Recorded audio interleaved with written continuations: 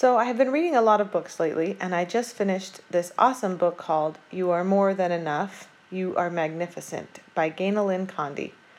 In her book, she discusses 10 areas where many of us feel not enough. They are enough love, enough beauty, enough divinity, enough time. That chapter was huge for me and is a total reread.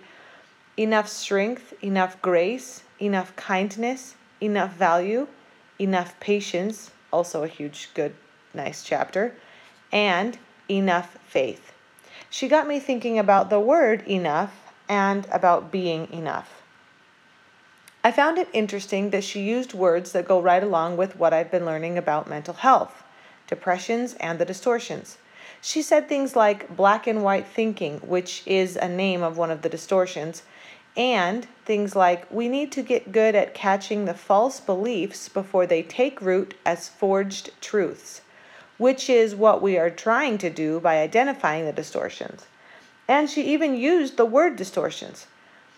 And those are just the ones that I caught. She also talks about a few exercises she does to stay mentally strong, which I loved. So, first, let's talk about the word enough. What does it mean to say, I am enough? Or to think or know, I have enough strength, I have enough time, I have enough love? This is interesting to me because it doesn't mean you don't want any more, but it does mean you have an adequate amount. You have what you need. So to me, it's the balance between being content and actively working on growing.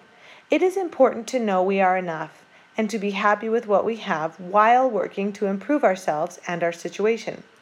So I have added the words I am enough to my list of I am statements and to my daily positive affirmations. I know I've talked about I am statements before, but I do want to touch on them again. They are so powerful. Our brain accepts them as a permanent state of being. So it would be best for us to say or think only positive I am statements. We will obviously feel and have negative feelings. So if we make sure to say and think those as I feel statements, our brain can recognize them as a temporary state and not part of who we are. I've been digging deeper here since I last talked about this, and I found two interesting things. One is in Spanish, they have different words for different I am statements, and not all of them mean I am. The second thing I read in Moses, God refers to himself as I am. That is one of his names. So to me, we recognize God in us when we say I am statements. I've noticed when I say my positive affirmations every day, I don't feel or see an immediate change, but one has occurred when I wasn't looking, so to speak.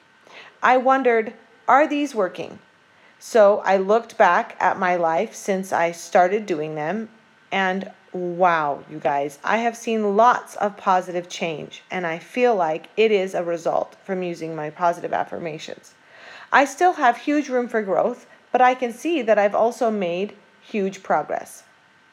One area I have room for improvement is in time.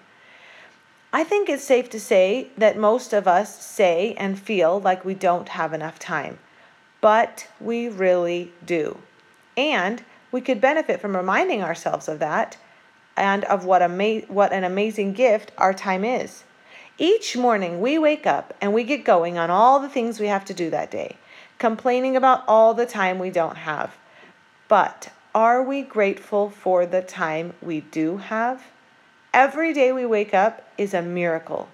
It's one more day we get to live. We get 24 hours to spend however we want. And I know we all have obligations, but they're obligations we choose to have. And I am positive that the majority of them are ones that we actually want. Close your eyes, unless you're driving, and imagine your life without any of your obligations. How would it look? Would it actually be peaceful and calm how you think? For me, it would be boring. For me, I wouldn't have my kids, my husband, my house. Really, I wouldn't have food, clothes, or even my body.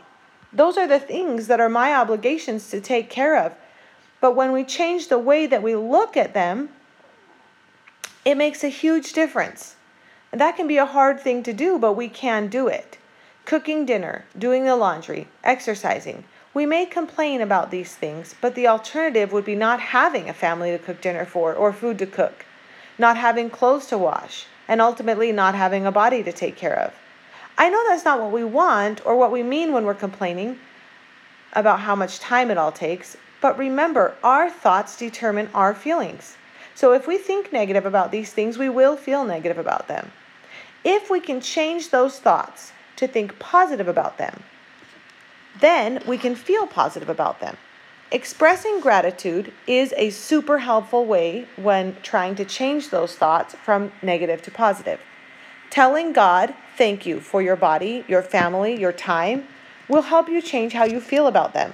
Sometimes I do this thing with my kids, or my kids do this thing with me, really, where I do something fun for them, or I put in some effort to do something for them, and they will complain the whole time. They'll say things like, is this all we're doing? Or do we have to go, or can we stay home and watch TV? Or do we have to watch this movie? Or do I only get one cookie? And it bugs me so bad. Sometimes I say, do you want one cookie or no cookies? Surprisingly, they never pick no cookies.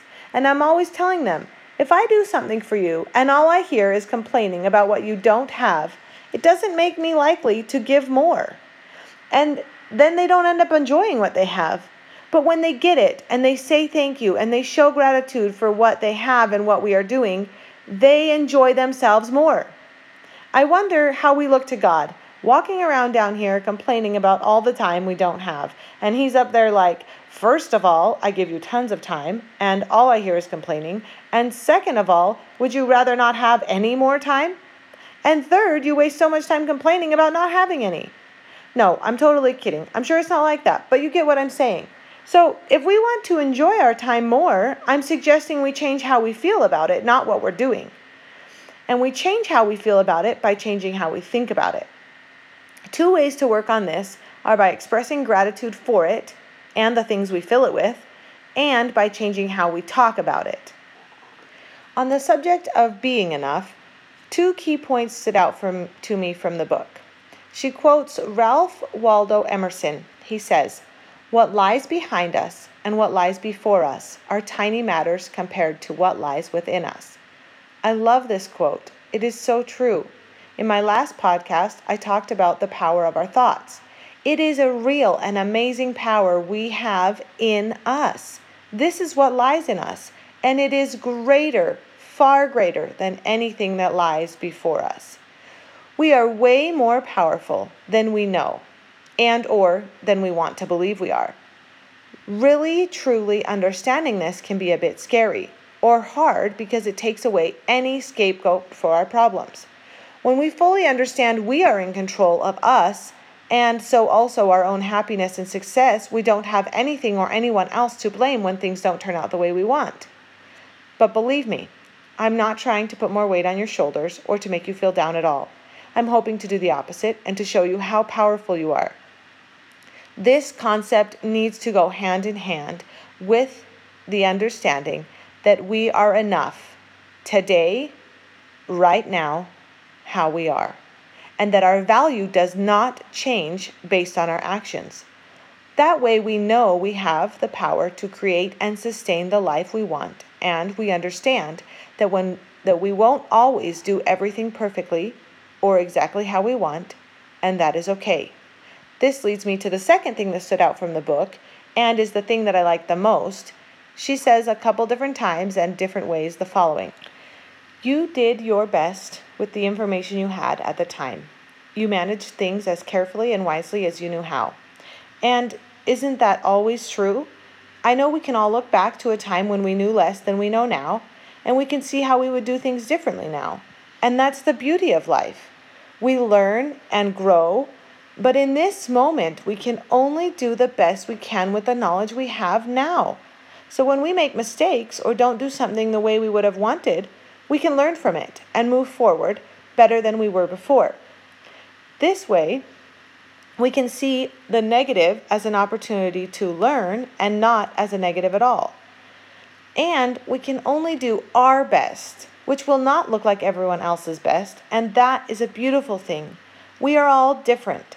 Sometimes we put unrealistic expectations on ourselves. This can happen when we see what others are doing, and it is good, and then we should on ourselves. I should do that. I know I spoke about should statements before, but let me remind you that they are not motivating and they don't serve you. We often say or think things like, I should exercise, I should eat this, I shouldn't eat that, I should do this. A small but very helpful change is to say or think more accurate thoughts, like it would be better for me if I exercised. It would be good if I ate that, or it would be best for me if I didn't eat that, or I would like to do that. This way we remind ourselves that we want to and are trying to do what is best for us, and we don't accept the guilt that comes from the should statements.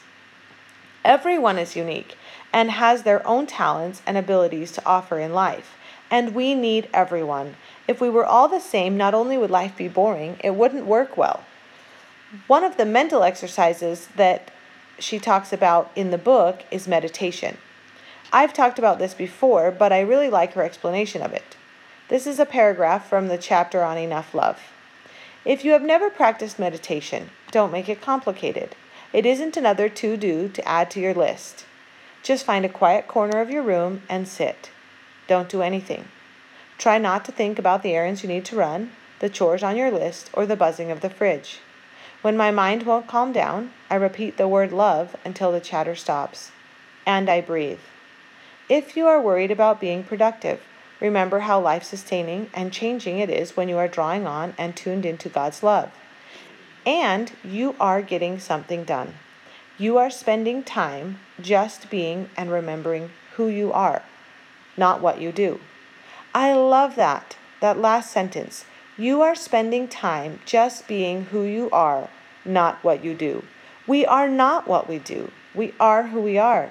And meditation is a great tool. You can use it however suits you best. And maybe you repeat a word until your brain is clear. Maybe you don't think any words at all. It is a simple practice that has great strength. And when you meditate, maybe you connect with God. Maybe you connect with yourself. Maybe you connect with the earth in stillness. It's up to you. You don't need to meditate for a certain amount of time or a certain number of times a week. Do it as long and as often as you want to, as much as you can. So enough talk. Let's start reminding ourselves that we are enough, right here, right now, the way we are, and that we have enough. We have enough time, we have enough strength, enough faith. We are enough, and because we are, we can create and sustain the life we want. I want you to know that I know you are enough. You are enough right here, right now, exactly as you are. So for practical application, try starting every morning by expressing gratitude for what you have, for the time you have, for the body you have, for the people you have in your life, for the obligations you have, and begin to challenge your thoughts on the subject of enough. Challenge the way you speak about yourself and your time and your obligations. As always, I want you to remember that these podcasts are as much for me as they are for any of you, if not more so. I learned so much from each one and from all of you, so if you'd like to comment, please do. Also, please feel free to share this podcast as well, so we can all learn and grow together. Thanks for listening.